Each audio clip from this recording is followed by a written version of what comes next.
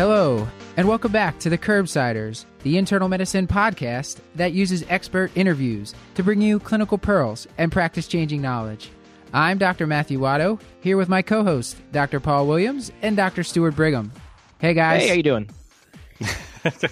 Gentlemen, always nice to be with you again. Yes. Good to talk to you guys after, actually, in our time, what has been a long recording break, but I guess to our audience, we've been on our normal schedule. A little peek behind the curtain. Fantastic. Okay.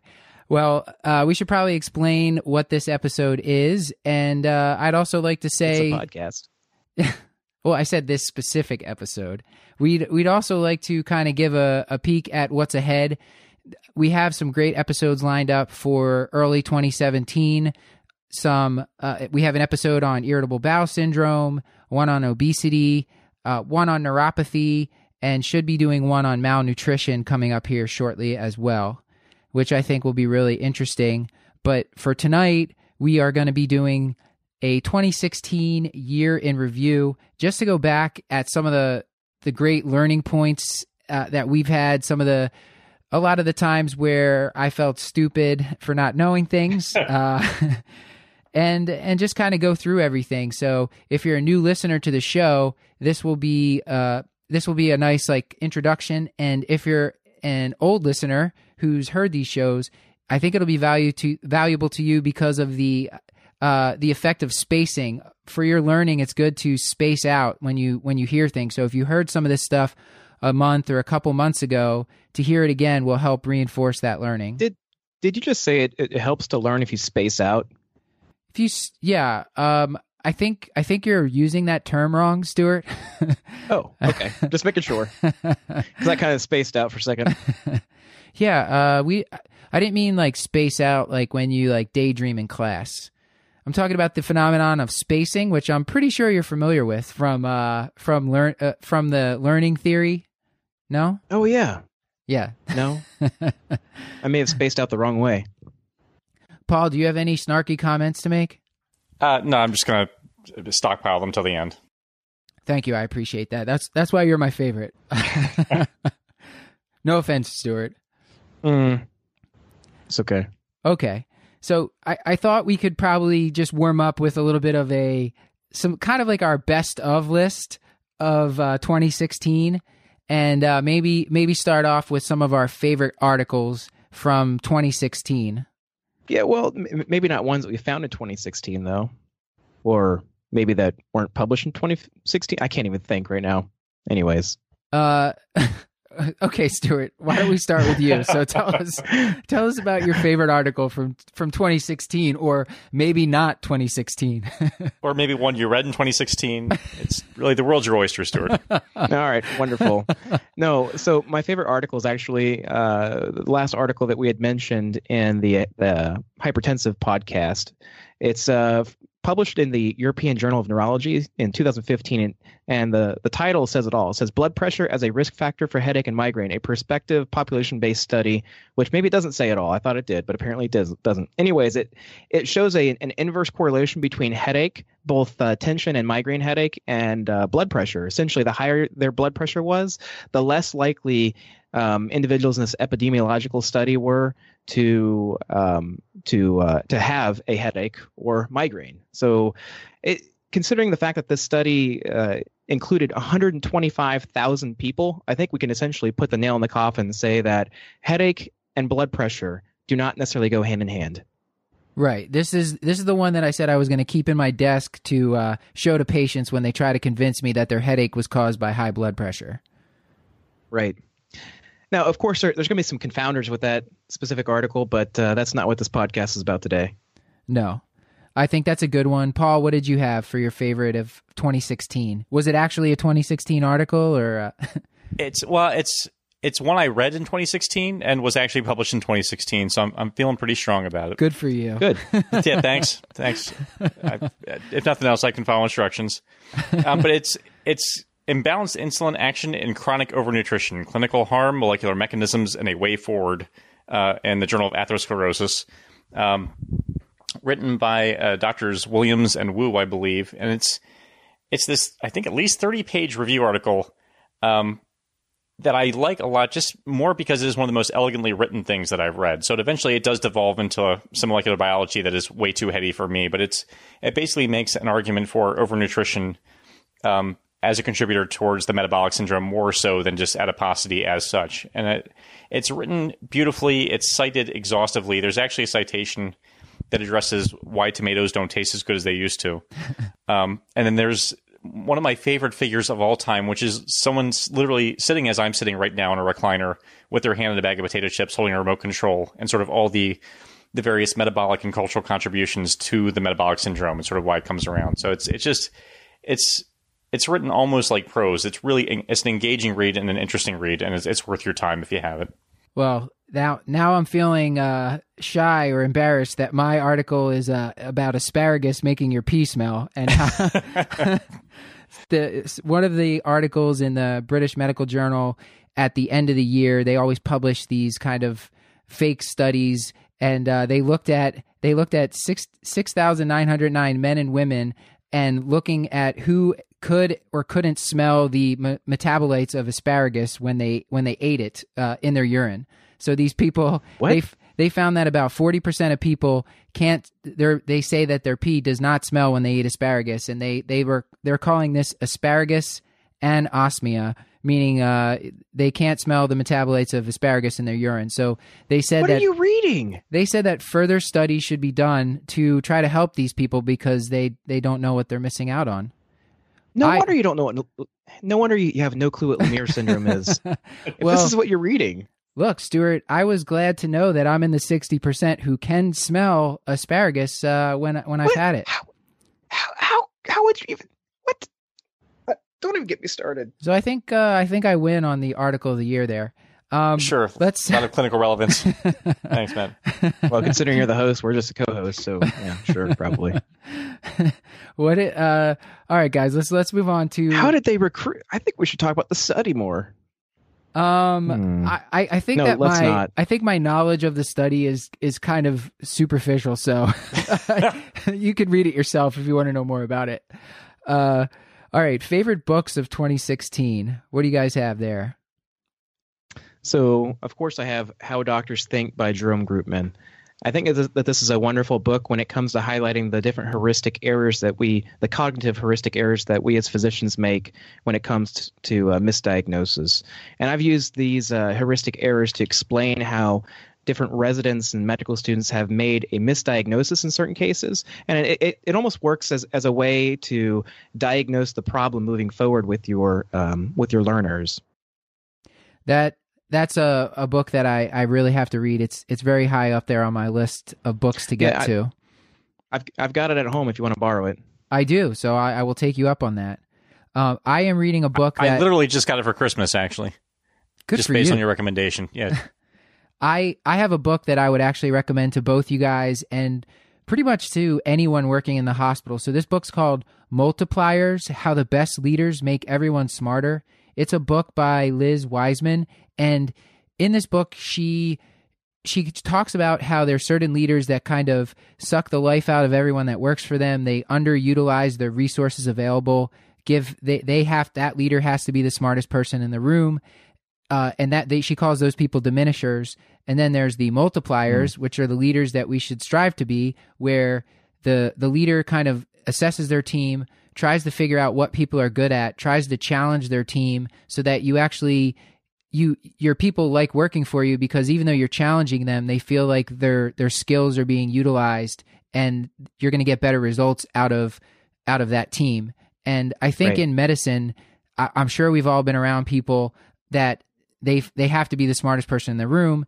And this book really just kind of makes, I think, anyone could tend to be that way. But I think this book does a really good job of pointing that out and kind of giving doctors an idea, because leadership is not something you're taught. Like some people go straight from high school to college to medical school, and they never even have a real job where they're managing people.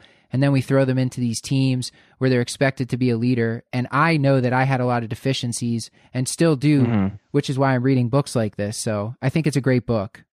And this is also one of the reasons why we don't have enough physicians in leadership positions in politics, for example, and why I think that us as a profession, we don't really have as vocal a voice as we could potentially have otherwise. All right, so I have not one, not two, but three recommendations. Okay. None of which are, of course, published this year. So I feel like I suffer from an overabundance of nonfiction in my life. So I'm giving two escapist books. So the first one's Spook Country by William Gibson. He's an award-winning science fiction author. He wrote Neuromancer, if you're a fan of the genre. But he wrote this book that the plot is almost kind of immaterial, but the feel of it actually really, I think, nicely captures sort of the post 9/11 feeling of paranoia and kind of surreality. That would be reality with surrealism kind of superimposed on it. Like it's a very kind of disorienting book where there are multiple plots, none of them which actually matter that much. It's just sort of more of the feel of how just everything felt kind of off and screwed up after September 11th. It's kind of like our podcast. Yeah, a little bit.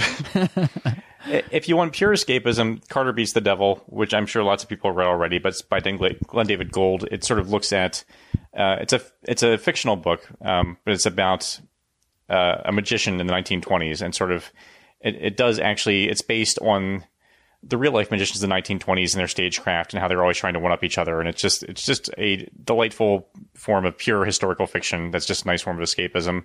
And since you guys shamed me into doing something that's actually clinically relevant, I'm going to throw out Evidence-Based Physical Diagnosis by Stephen McGee, which is a spectacular book that not only goes through the physical examination, but tells you which maneuvers actually have evidence behind them, and really goes nicely into the pathophysiology of why the maneuvers are significant and how they work. So it's just a beautiful book that really sort of emphasizes the importance of the physical exam, and moreover, that this physical exam is not just historical and traditional, there's also good science behind it. So it's a fantastic book if you have an interest in the physical examination for diagnosis. I actually recommend the chapter on blood pressure in that book. It's actually more exhaustive than I thought it would have been when I first read it, and goes over the different maneuvers that you could potentially do to check someone's blood pressure at bedside without having a sphygmomanometer on hand. So it's interesting.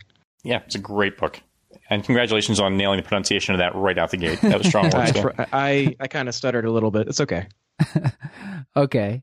All right, guys. I think we can move on for favorite apps quickly, and then we'll talk about our lessons learned before we kind of go through some of the key episodes, key teaching points from each episode.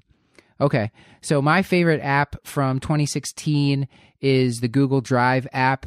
And I would include with that Google Docs and Google Spreadsheet, both the desktop version as well as the version on my phone. I'm just, especially for the show, I'm using that a lot, but I'm also saving my articles there and have them nicely organized.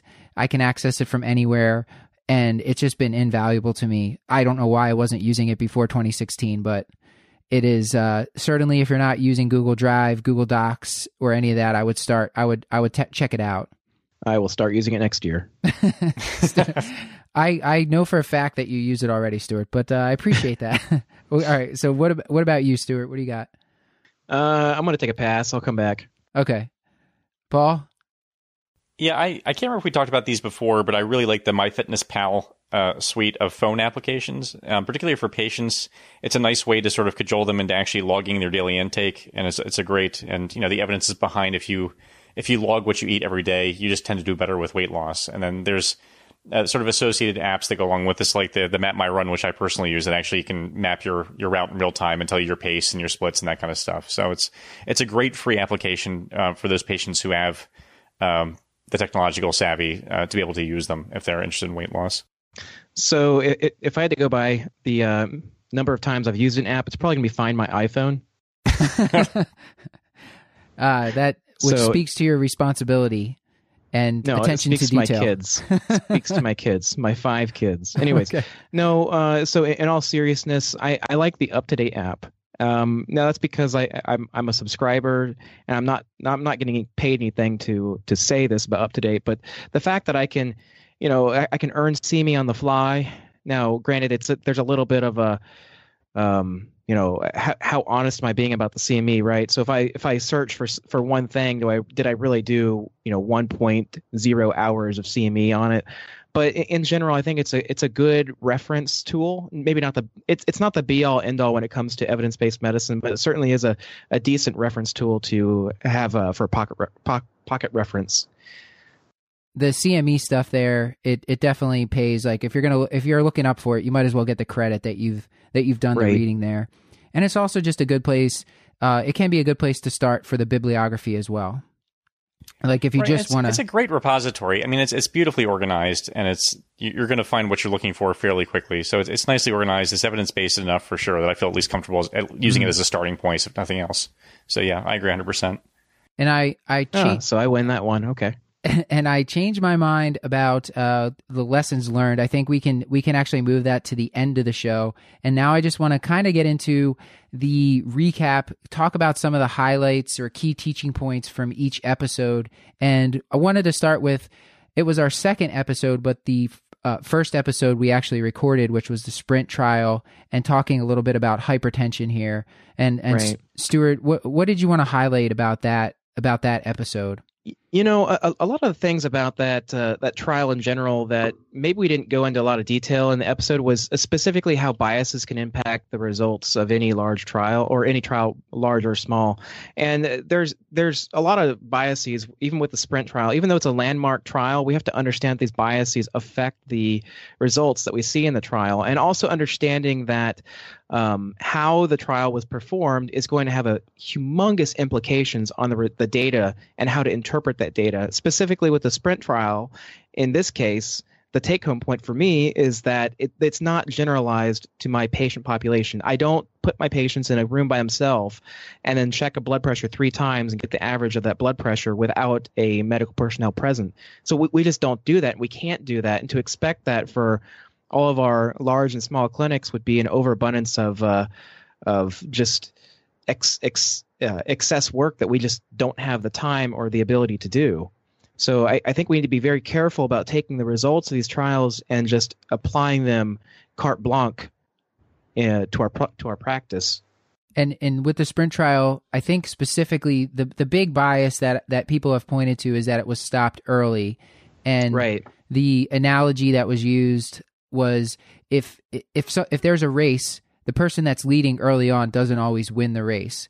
Exactly. And that's why you really have to be careful of the results when the trial is stopped early. And if the trial has a small number of events, then it's going to be even more heavily biased than a trial that has already had a large number of events at the time that it was stopped. Right. And other things that I've read about that trial specifically are that the way that the blood pressure was checked could potentially artificially lower the blood pressure. And so what we may have inadvertently done was to pull away antihypertensives from individuals who would have otherwise have needed them. And as you've pointed out before, especially in the hypertensive urgency episode, that patients, we know that if we don't treat high blood pressure, it leads to heart failure. So we see this increased incidence of cases of heart failure in the lower or in the higher blood pressure target population. But we would expect that if we start taking away diuretics for an elderly patient population, for example. The whole thing about this SPRINT trial is that the way that we measure blood pressure does matter. And I think a lot of the times when the blood pressure gets measured on the hospital wards versus how it gets measured in the patient's home versus how it gets measured in clinic is different. And right. I think consistency in your measurements and trying to target a consistent measurement, when everyone knows that when we're using a scale, you go by the same scale, you try to weigh yourself at the same time of day. And most patients get that. But with blood pressure, right. I think people for some reason forget to do that you really do want to use a consistent measuring tool, and you also have to frequently check that tool to make sure that it's actually working properly. Right. So consistent measurements are oftentimes more applicable than accurate measurements. For example, you're not going to float an arterial line to check someone's blood pressure when they come into the office, even though that may be more accurate. It's just not acceptable. So understanding that perfect is oftentimes the enemy of good. And so, even though it may not be perfect, the way that we check our blood pressures in the outpatient setting, that should be how we apply the results of any trial. We shouldn't use some artificial method to check someone's blood pressure. I'm not so sure I agree necessarily. Well, you guys know that I love the sprint trial, so I completely understand your point that they're going to get a different blood pressure than we would get. But the fact that theirs is going to be more accurate, I find fault with. But if you at least believe sort of the thrust of the trial, and I understand your concerns with it, I will say that I'm not as excited about those things. My takeaway point from the sprint trial, at the very least, is, and I think that Matt and I talked about this during the time of that particular podcast, it's just I'm probably less enthusiastic about taking away blood pressure medications in my older patients that are at risk for ASCVD. Like, if anything, if I took away nothing else from sort of our discussion and just from the sprint trial in general, is not necessarily changing the numbers so much, but just being a little bit less enthusiastic about withdrawing medications or being permissive with hypertension for the older patients, I think is the thing that I took away from it more than anything else. And Paul, to speak to your point, I think it does. If people think that the blood pressures were artificially lower in the sprint trial, then that means they were overestimating the control they got potentially. But right, and that would still argue that lower blood pressures are safe, because if someone's blood pressure is measuring in the 120s and it's an overestimate, then and that person's doing just fine, then it still does argue that lower blood pressures are okay. And I have not been, if I have a healthy patient, someone in their 70s whose blood pressure is in the 120s, I'm not going to back off on medications, especially if that patient feels fine. I do think that the jury is still out on the exact blood pressure target. Maybe the sprint trial has confused things a little bit more in some regards, but I think that we know it does show that lower blood pressure, at least we know, is safe.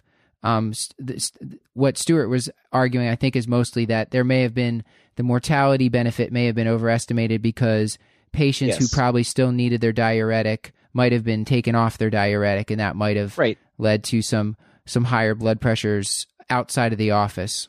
So So a patient who presents to your office, and the way that we check our blood pressure in the office, normally it would be 140. With coming in the office, checking a blood pressure, one arm, when they first sit down, be 140 over 90, right? But in the sprint trial, with the way that they check the blood pressure, it could potentially artificially lower their blood pressure, the systolic, by anywhere from 10 to 20 millimeters of mercury, which is what I've read in some sources. I don't know what the truth to that is. So they normally come in and you check their blood pressure, and it's 140 over 90. But we've put them in a quiet room. We've checked their blood pressure 3 times, and we've received the average. And so we've artificially lowered their blood pressure to 120 over 70, just to give you a random number, right? So then we're going to take these patients and we're going to randomize them into 2 groups. One that has strict blood pressure control, 120 over 70, one that does not, one that's the standard 140 over 90. But the way they're checking the blood pressure is already artificially lowering it. So someone who normally has a blood pressure of 140 over 90, when they come to your clinic, we're checking it, it's lower, we're taking away a medication they may have needed otherwise, we're causing cases of heart failure in those patients that we're taking away a medication. And the first medications we're going to take away in an elderly patient population are diuretics. That's what I'm saying.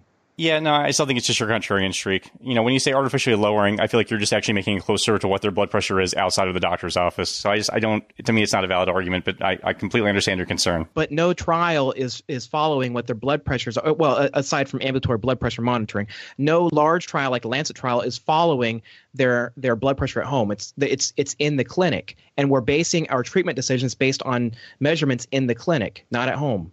Yep, all fair. I am less swayed. It's obviously a very controversial thing. I think that it would be nice if whatever JNC 9 ends up being, if they give specific recommendations on how we're all going to measure blood pressures going forward, and kind of give us some more recommendations on how we should be following this. But it's clearly controversial. Okay, I think we need to move on, because we could probably do a whole show, and we probably should do a whole show, maybe with a guest on this topic. Paul, we're talking about high blood pressure. So for the hypertensive urgency episode, what was the main thing that you wanted to remind our listeners about from that episode? Actually, I think probably one of the most important points was one that you made, that I was just going to let float out there, that probably, when you're actually worrying about blood pressure, the important thing is to actually check and make sure you have the right blood pressure first. So actually, when I was talking about physical exam, I think you brought up the point just to make sure that you're repeating and double checking that blood pressure that's given to you from your triage staff, which I think is a fantastic point. So making sure the patient's seated, making sure both feet are on the floor, their legs are not crossed. You're not doing a gigantor cuff on your 94-pound patient who's wearing a coat. Just making sure that everything is sort of set up so that you have the most accurate blood pressure possible. And then I think the other point that we sort of iterated and reiterated is just it's knowing your patient is important. And if you don't know, that can sort of affect how you triage them. So if you know for sure that someone's been riding a blood pressure in 180s over 100s and they're that way every time they've seen you for the past 3 years, that's a less alarming patient than someone you're meeting in isolation with that same blood pressure who says, well, maybe sometimes I get chest pain. I feel like you have to treat those things very, very differently. And then I think that the takeaway point always is that when you're, and this is all obviously for elevated blood pressure, not hypertensive emergency, but when you're tweaking or adjusting medications, do so with the future in mind. You're not treating the number, you're treating a disease. So when you treat the high blood pressure, treat it with medication, you're going to continue for the long haul. Either adjust the dose of medication they're already on or add something you have every intention of continuing. Don't just throw a hydralazine or a clonidine at them, because that's probably not going to help anything at all except make you feel better for the next 8 hours. Right. And from the inpatient side, which is where we commonly see these short-acting one-off medications used, it's you really have to think about, is this patient volume overloaded? Is this patient in pain? Are they anxious? Are they stressed? There's probably a reason why that blood pressure is elevated in inpatients. Did they miss their medications because they got admitted to the hospital and they were in the ER for 8 hours? Think about those things before you react and push an IV medication, which could hurt a patient, or give a short-acting med when maybe the real thing you need to do is give their long-acting medication or go up on something that they're already taking. Exactly right. Oh, yeah. I was going to say one thing that may be beneficial as well is just delineating in your own progress notes for your own PCM patients what your goal blood pressure is for that patient. So that way you have some idea of where they are going forward as well. So I think we've talked about a lot about blood pressure, and that episode is pretty fresh in everyone's mind. Let's move on to another topic, anticoagulation, which was also one of our first episodes of 2016, where we talked about the novel, I guess now they're calling them the direct oral anticoagulants because they're no longer new or novel. Yeah, we are DOACs now. We're DOACs. Yeah.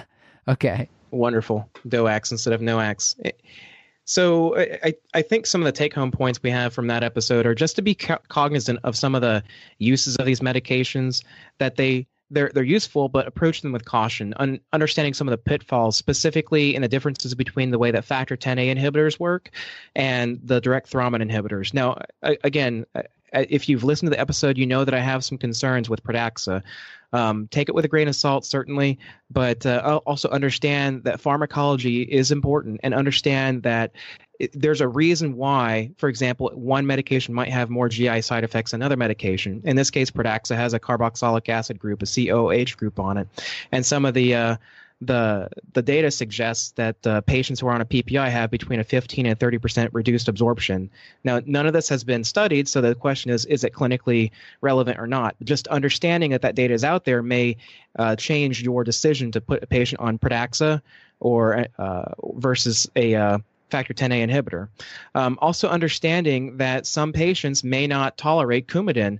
For example, patients who have had a Roux-en-Y bypass or have regional ileitis, Crohn's disease, for example, may not be the best patients to put on a vitamin K on Coumadin because of their inability to absorb fat-soluble vitamins. And one thing that I recommend is using the Spark tool. That's at www.sparktool.com to use to compare the different anticoagulants. You can put your patient's demographics in, and it'll put it all in a tabular format. You can show it to your patients and explain the differences between the different anticoagulants and which one they may derive more benefit from versus increased risk for GI bleed. Yeah, that is a very helpful tool. I had not been using it actually before we did that episode, and it has been helpful both in the teaching clinic and also just for teaching patients. A lot of people have an easier time with things when you pull up that visual tool. The one other thing I wanted to say on anticoagulation, and this is written about quite a bit if you're reading on the topic, we commonly overestimate how beneficial it is to put the older, sicker patients on oral anticoagulation, whether it's warfarin or the DOACs. And the reason there is the older and sicker somebody is, in general, their CHADS VAS score is going to be higher, and they're probably going to have a greater net benefit from being on warfarin or a DOAC. And a lot of the times we wimp out there. There was one article which we had cited in this study, which was statistically they estimated that that the incidence of intracranial hemorrhage is actually pretty low. We commonly estimate it to be a lot higher in our minds for whatever reason, probably because it's so dramatic when you do see it. But they estimated maybe 295 falls would need to happen in order for the risks of anticoagulation to outweigh the benefits in these older, sicker patients. Yeah, and I've actually used that in the teaching clinic before, just to give some idea of how many times someone would have to fall in order to cause one intracranial hemorrhage from one of these anticoagulants. Now, a lot of this information is derived from being on an anticoagulant, not with an antiplatelet agent. So we have to keep that in mind as well. So the way that the easiest way for me to explain it is that if your patient is falling more than once per day, or falling once per day rather, then that patient is someone who probably shouldn't be on a anticoagulant. But beyond that, as long as they are not falling more than once per day, I think that it's probably safe to consider putting them on it. Now, if someone's falling weekly, okay, yeah, you might want to consider drawing back on the anticoagulation. But I think that if you look at the overall benefit for putting someone on a DOAC or a NOAC or Coumadin, however you want to say it, I think that those benefits probably outweigh the risks of putting them on that medication. There's even a study that looks at, I can't remember when or where it was published off the top of my head. And we can put this in the show notes, that looks at putting patients on Coumadin for heart failure and actually tabulates them based on their CHADS VASc2 score for heart failure, but not for AFib, and then following them longitudinally, looking at their mortality and morbidity benefit on Coumadin for heart failure. And we might end up doing another episode on anticoagulants and maybe dual antiplatelet therapy in 2017, because I do feel like it's just such a topic, such a big topic, and something that people still are confused about. And I still have a couple gray areas that I'd really like to probe an expert's opinion on. So. Yeah, there's a couple of large trials that are currently out there that haven't finished yet, that look at anticoagulation for like coronary artery disease, heart failure, and looks at morbidity and mortality long term. I think that those are going to be definitely going to be game changing moving forward. We may see a lot more patients on the direct oral anticoagulants versus aspirin and Plavix. All right, so the next topic that we wanted to kind of revisit was fibromyalgia. We talked with Dr. Daniel Klaw from the University of Michigan. He is an expert, basically the international expert on chronic pain. And there were just so many things from this episode that I thought were really helpful. The reason we did this episode is because we see a fair amount of fibromyalgia at Kashlak Memorial. And I really felt there was a need to get into this a little deeper. So one of the big take homes for me was that when someone with rheumatoid arthritis or lupus, when they've had that disease for 10 or 20 years, they can actually develop fibromyalgia, a fibromyalgia-like syndrome on top of that these things can go together. Basically, the idea there is that anyone who has had long-standing chronic pain, that chronic pain can become centralized, where the brain starts to amplify any pain signal, and even non-painful signals can get interpreted as pain. That is sort of the idea of what's going on in fibromyalgia. And there is some evidence that the neurotransmitters are out of whack on studies done looking at lumbar punctures and measuring the levels of certain neurotransmitters. The 2011 American College of Rheumatology criteria recommend that you use the widespread pain score and the symptom severity score instead of the old tender point exam to diagnose fibromyalgia. And this is great because as an internist or as a family doc, just general practitioner, you can actually diagnose fibromyalgia on your own. You don't have to refer all these people out to you don't have to refer them all out to rheumatology. That being said, Dr. Claw said that if a patient has never had the workup, everyone deserves at least one workup to rule out some sort of underlying systemic inflammatory process as the cause of their pain. Paul, Stuart, did anything that you took from that one that you wanted to highlight? No, not particularly. You hit all the salient points. I feel like I think it's an important point to remember that it doesn't have to be either or, and that fibromyalgia is so often comorbid with other sort of chronic pain syndromes. So I think that's just a great point to kind of keep in the back of your mind. It doesn't have to be just one or the other. It can certainly be both.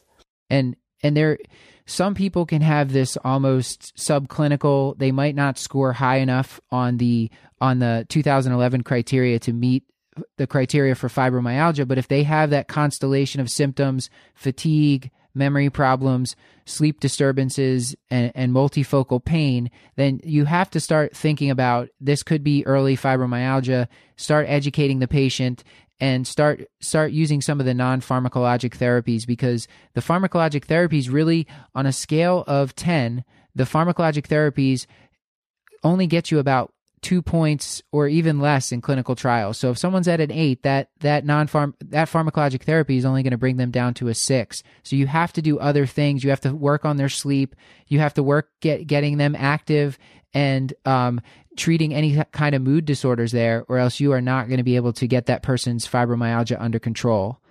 And part of what has vindicated this in trials, Dr. Claw and the University of Michigan Chronic Pain Center, they have studied this they have a website called fibroguide.com, and that website is actually as effective or more effective when patients go through all the modules on there at controlling the symptoms of fibromyalgia. There's also a great YouTube video, which we'll link to in the show notes, called Chronic Pain, Is It All in Their Head? It's Dr. Claw doing, I believe he does this either weekly or monthly at University of Michigan, where he talks to a bunch of patients with chronic pain, explains it to them in detail, talks about the different therapies that can be used. And that kind of education is just invaluable in treating these patients. Yeah. There's actually a really good video by I think it was produced by the Department of Veterans Affairs. It's called "What is Chronic Pain?"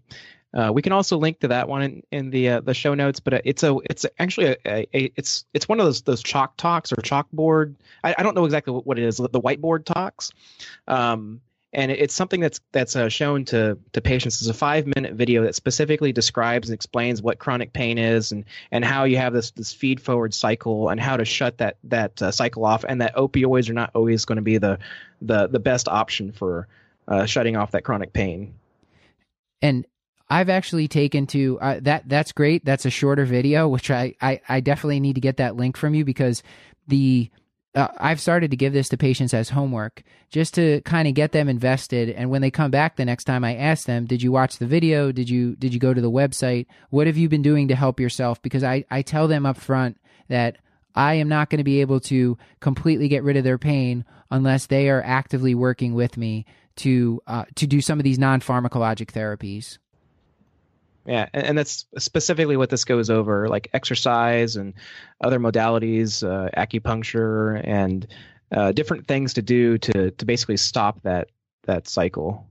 So moving on to the next topic, we did a couple episodes on functional medicine, which is something that I had wanted to learn about for quite a while now.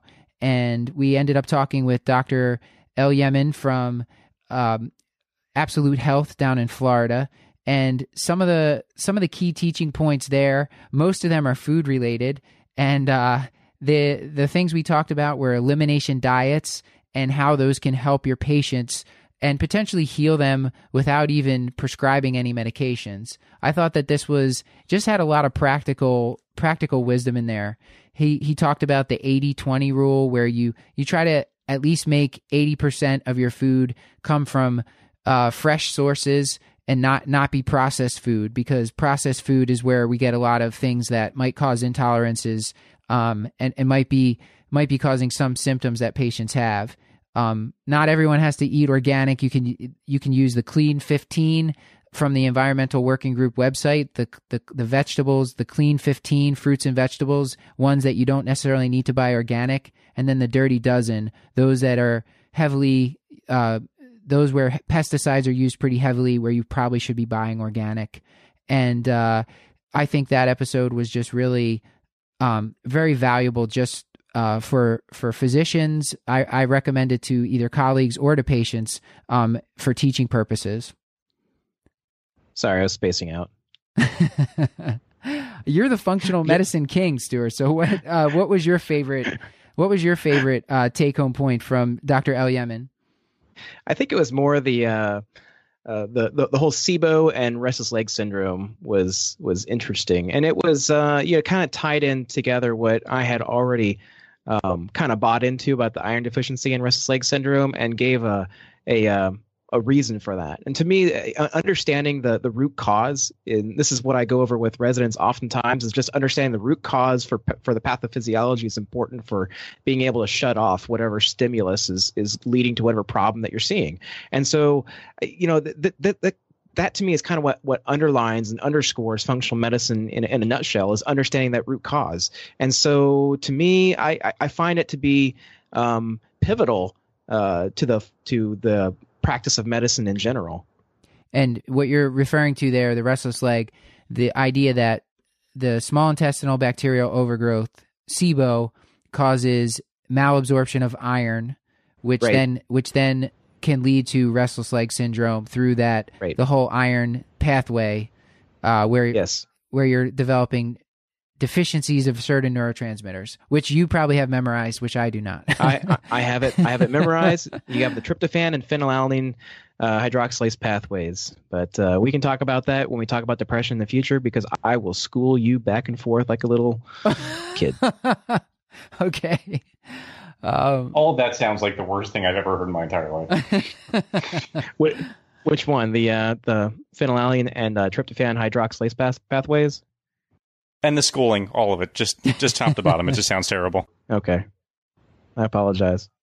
Okay, Paul.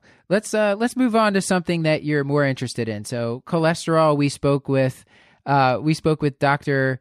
Peter Jones from Baylor and the National Lipid Association. Yeah, and he was spectacular. He was just such a delightful and knowledgeable guest to talk to. So the things that I took away, I think that it will actually affect my practice is sort of, I think one of the things we talked about at length is that when you're treating hyperlipidemia, or even just when you're treating with statins, probably something's better than nothing if you feel like a statin's absolutely warranted. So, we run into statin intolerance a lot, whether perceived or actual. And, one of the points he made is if you can get it in 3 times a week, that's still better than just nothing at all. So I'm now a little bit more permissive with my statin dosing when I have a patient who's either concerned about potential side effects or feels that maybe that's the reason for their sort of various aches and pains. I'm much more prone to sort of let them do it 3 times a week or even twice a week if I feel like just getting some statin into them as a possibility, rather than just kind of giving up on it entirely as a class of medications. I think the other thing that we talked about is, there's some theoretical concerns about pushing LDLs too low, and he sort of reassured me that we don't have to worry too much about that. So I've stopped worrying too much about that. And, even though there's sort of novel agents on the horizon that show some promise, probably statins are going to be king for a while. They're cheap. They have 20-year safety record at this point, and we know a lot about them. So, even though there's other medications that are exciting and fun to talk about, probably for the next short while at least, statins are going to be what we use to manage high cholesterol. I wanted to break in. You're talking about lowering LDL. How low can you go? I really think that my key take-home point there was you should, when you're talking about a high-intensity statin, they're assuming that you're going to drop the LDL by 50% or more. So for the high-risk patients, if I'm actually worried about them, it's not the set it and forget it that I guess everyone kind of hoped it was, or many people have been treating it as. I actually look and say, okay, if they started from an LDL of 160 and we put them on high intensity statin and they're only down at 120, either they're not taking their medication or it's not effective enough. And I'm going to be exploring other options, whether it's going up on the intensity of this, like going up on the dose of the statin, Lipitor 40 to 80, or switching to Crestor, or maybe even exploring the PCSK9 inhibitors, because Right. I'm not just setting it and forgetting. I'm looking what percentage reduction in LDL did I get in those higher risk patients, and that was a revelation. Right, or even adding a non-statin agent. I mean, that's certainly an option. You could always throw it as ezetimibe if you feel it's absolutely warranted. Yeah, definitely. Right. Or if you're at if you work at Cash Moore Hospital, you can potentially go to Repatha, even though it's super expensive. Have you successfully gotten that yet? I know you've been trying. So several times actually, and so I've spoken with some of our cardiologists, and they've told me that once they put a patient on Repatha. So again, kind of backing up, one of the concerns I've got with Repatha, that's evolocumab, is the fact that there's no mortality studies at this point that show any significant mortality benefit putting patients on Repatha. Having said that, there's also no mortality studies for many other statins that we use. There is for statins in general. So here's the concern, though, is without this data, how do I know what to base it off of? But what I'm told, though, is that they put patients on Repatha and they'll go in and repeat the cardiac catheterization and find that the atherosclerotic plaques that they had before, or the fatty streaks that they were able to identify with endovascular ultrasound or whatever other modalities that they're using at that time, they're gone by the time they go back in. They're seeing that these plaques and fatty streaks are reversing before their eyes, essentially. And so that to me says, okay, well, even though their LDL is being reduced by 60 to 70% with Repatha, we're actually seeing some tangible benefits on the macro level. And we're trying to get somebody to come on and talk to us about PCSK9 inhibitors. Right. You can expect that episode probably February or March of 2017. I'm not sure that any of the mortality data will be back yet, but I believe in 2017, 2018, 2019, we're expecting some of those trials to come in with mortality data. I'm in constant contact with one of the farm reps to try to get the data as soon as it's published. So we'll be one of the first facilities to have that data, hopefully. Yeah, definitely a topic that we're very interested in. So we do plan on doing another lipid episode in the very near future.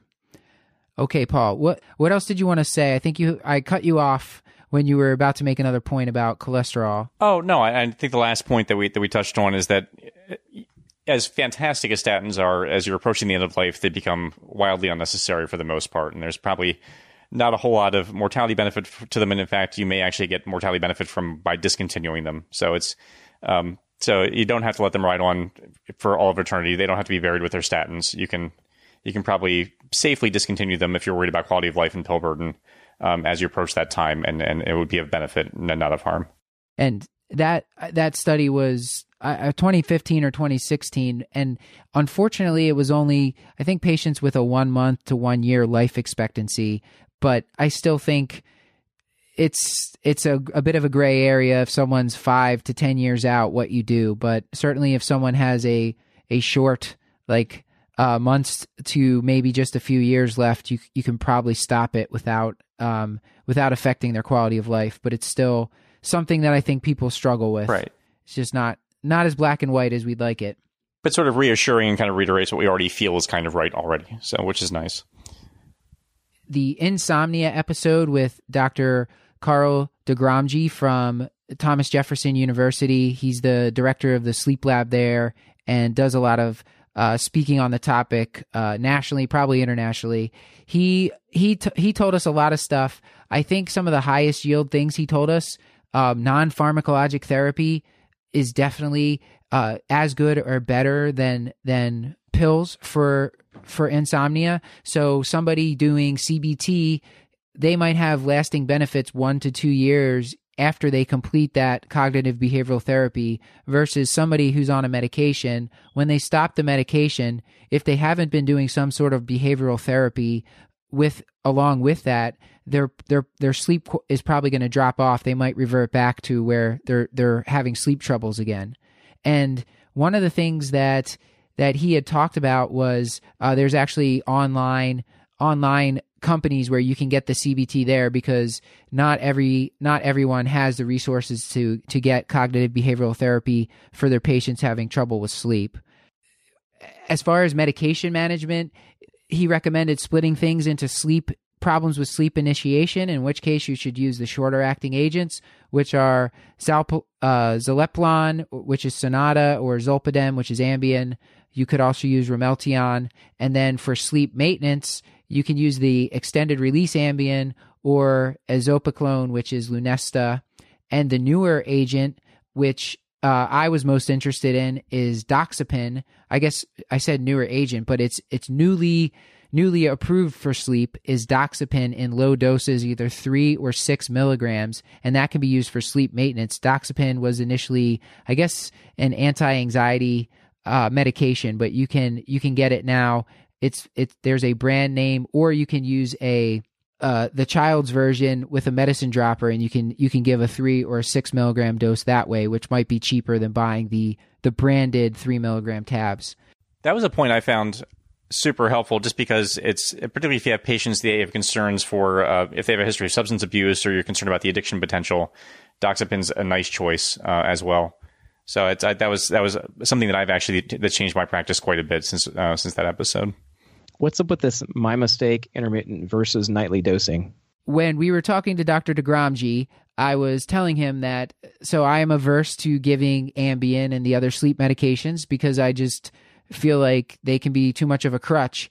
But what he was suggesting is that when a patient has daily problems with sleep initiation or sleep maintenance, if you tell that person, here's 10 tabs of Ambien, only take it on certain nights when you really know, I want you to stretch this, take it only when you really, really need it. That person is going to start to become anxious, like, should I take it tonight? Should I not take it? Will I be able to sleep? And you can actually make things worse for that patient.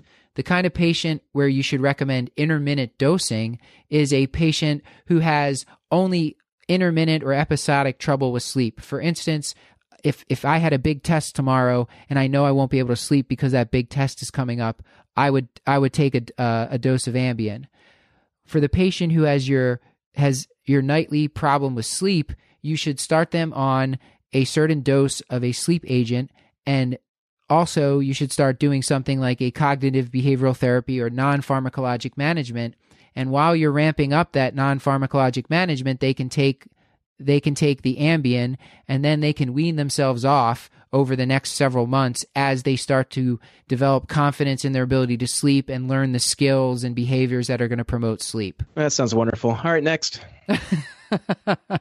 I thought I made a good point. I'm glad you liked it. I wanted to just briefly touch on the osteoporosis episode. So Stuart and I talked with Dr. Pauline Camacho from the American Association of Clinical Endocrinologists, ACE, and she had some great teaching points. She's the president of ACE, and she also had just gotten done completing the 2016 guidelines for osteoporosis treatment and prevention in postmenopausal women, which were released in September. So Stuart, what were the main teaching points that you took from that one? All snarkiness aside, the whole thing about PTH kind of threw me for a bit of a curveball, and that is essentially that if you are going to treat someone's low vitamin D, you're going to treat them to at least 30 nanograms per milliliter, and then you don't just stop there. So you want to check a PTH, and if they have secondary hyperparathyroidism at that point, you want to keep treating their PTH in order to normalize the hyperparathyroidism, which is almost not really a surrogate marker for bone turnover, but a surrogate marker for low vitamin D. Now, you can check surrogate markers for bone turnover, which we haven't been doing in our clinic. In fact, I don't know of any clinic aside from maybe a endocrinology clinic that's going to be doing this on a routine basis, but there are some bone turnover markers that you can check as well. And we also talked about the timing of the TLO peptides. Yeah, we don't check those, and there are some. There's also some intricacies about the timing of starting a bisphosphonate after hip fracture that we talked about. Essentially, not to start it initially, but waiting a few weeks before initiation of therapy. But first of all, to at least treat them with the calcium and vitamin D at that time. But yeah, so I honestly think that this episode, the osteoporosis episode, was one of the more meaty episodes that we had, and also one of the ones that I think is definitely high yield. You should listen to this episode bar none if you have not listened to any of the episodes that we have. And the guidelines from ACE have really great infographics, some of them kind of showing graphs showing just how rare some of these things like osteonecrosis of the jaw or atypical femur fractures really are. And they compare them to other common things like car accidents. And they show that you're more likely to be like murdered than you are to have an atypical femur fracture if you're taking a bisphosphonate. My big take home point from that episode is that drug holidays are you don't get just one drug holiday that lasts forever. If someone's on drug holiday, you should be checking their DEXA scan yearly. If their bone density drops off compared to their prior bone density, then you should restart therapy either with the same agent or an agent from another class. And someone can be on bisphosphonates multiple courses, and the courses for oral can be anywhere from 5 to 10 years, and for IV can be anywhere from 3 to 6 years. And they would have a drug holiday in between. And if they start to fail that drug holiday, which could mean a fracture or could mean a drop off in bone density, could mean that they start long-term steroids, then you would put the person back on therapy. And to me, that was a revelation, because I was considering patients who had 10 years of bisphosphonate. I was saying, okay, you're done. But apparently that is not recommended, which was a big mistake I was making. Surprise, surprise. That's okay. I think we were all making that mistake as well. That was pretty eye-opening. And it's changed how I interact with the residents as far as recommendations to restart bisphosphonate therapy or not. So, Paul, anything to add? Nope, I think those are all the high points. I actually work with someone who just stops after 3 years because she's just not convinced there's any evidence beyond treating beyond that. So that's actually changed my practice as well. That's interesting. Paul, it changed your practice in that you also stop after 3 years, or in that you're I've actually just stopped prescribing bisphosphonates in general. It's just until there's more evidence for them. Yeah, I'm still not sold. Okay. And the last topic that we wanted to just review some of the points from the show on in-flight emergencies, where we talked with Dr. Angelica Zen. She is med peds trained and currently one of the chief residents at UCLA. Paul, what were the key take homes there for you? Yeah, I love this episode just because it both played up to my baseline anxieties and sort of calmed them down a little bit. Because I feel like there's two types of doctors, at least when they get on an airplane. Like, there's the person who's just waiting for that call, and there's the person praying to God it doesn't happen. And I'm for sure in the latter category. So hearing Dr. Zen talk, I like the points that she made. So the things that I took away from this is that, at the end of the day, you're still a doctor. So no matter what happens, it'll probably be okay. You'll know what to do. And you don't think about this at the time. I wasn't aware of this until doing a little bit of homework, but you actually will have the benefit of a ground medical crew to consult with and to sort of provide guidance for things. And as long as you kind of keep your head level and just do the things that you know how to do to take care of patients, so make sure they're not in the way, make sure that they're comfortable, respect their privacy and dignity, like, it's probably going to be all right. Along those same lines, legally, you're pretty protected if you take care of someone in the air. Don't practice drunk medicine. So if you've had a couple scotches, you're probably not the best person for the job. But as long as you're not actively and maliciously trying to cause harm, you're pretty legally safe. The other caveat that shows up in all the review articles is just don't pronounce death on international flights. So just keep that in your back pocket and hope to God you never have to use it. And then finally, just have some familiarity with the contents of the medical kit. So there's going to be equipment. Some of it will be useful, some of it less so. So you'll have a stethoscope, but something that didn't occur to me is that you're just not going to be able to hear real well. And you'll have a blood pressure cuff, but it might not be great. And you'll have medications, but they might not be the doses that you're quite familiar with. So there'll be epinephrine, but whether it's the anaphylaxis dose or the ACLS dose, is anyone's guess, because there is some variation among flight kits. But you'll have some bare bones stuff, but bear in mind, there are going to be people on your flight probably who have glucometers, or people who actually even have benzodiazepines. So if you need to MacGyver it a little bit, there are probably other options available to you. So those are the things I took away from that episode. I think it was just a fun episode. Yeah, and it was just cool to talk about. Definitely a fun episode. I think the listeners really like that one as well. And the patented Matt Watto shoelace trick for umbilical tie-off. That's right. Yeah. Well, that's a Jeff Colburn patent. I can't I can't take credit for that one.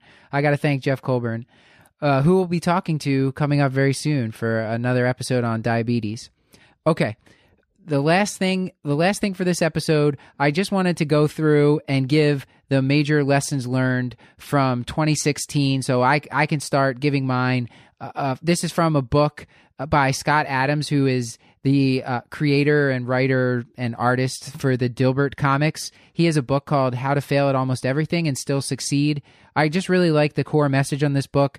He's a great writer. It's very funny, but also filled with lots of common sense wisdom. And the one line that stuck out to me was, failure always brings something valuable with it. I don't leave it until I extract that value. Basically, don't be afraid to fail. When you do fail, you're learning something, and keep trying. That's the only way you're going to get better. Well said.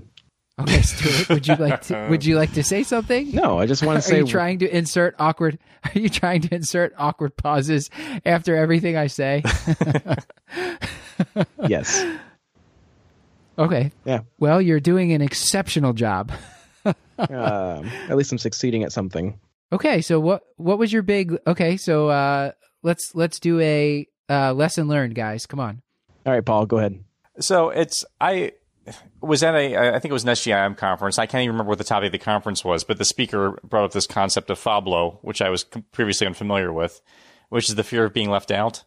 So I feel, I'm not sure if you guys even have to deal with this so much, but particularly sort of early career faculty, sort of coming out of a chief resident year, you're always told to say yes to everything.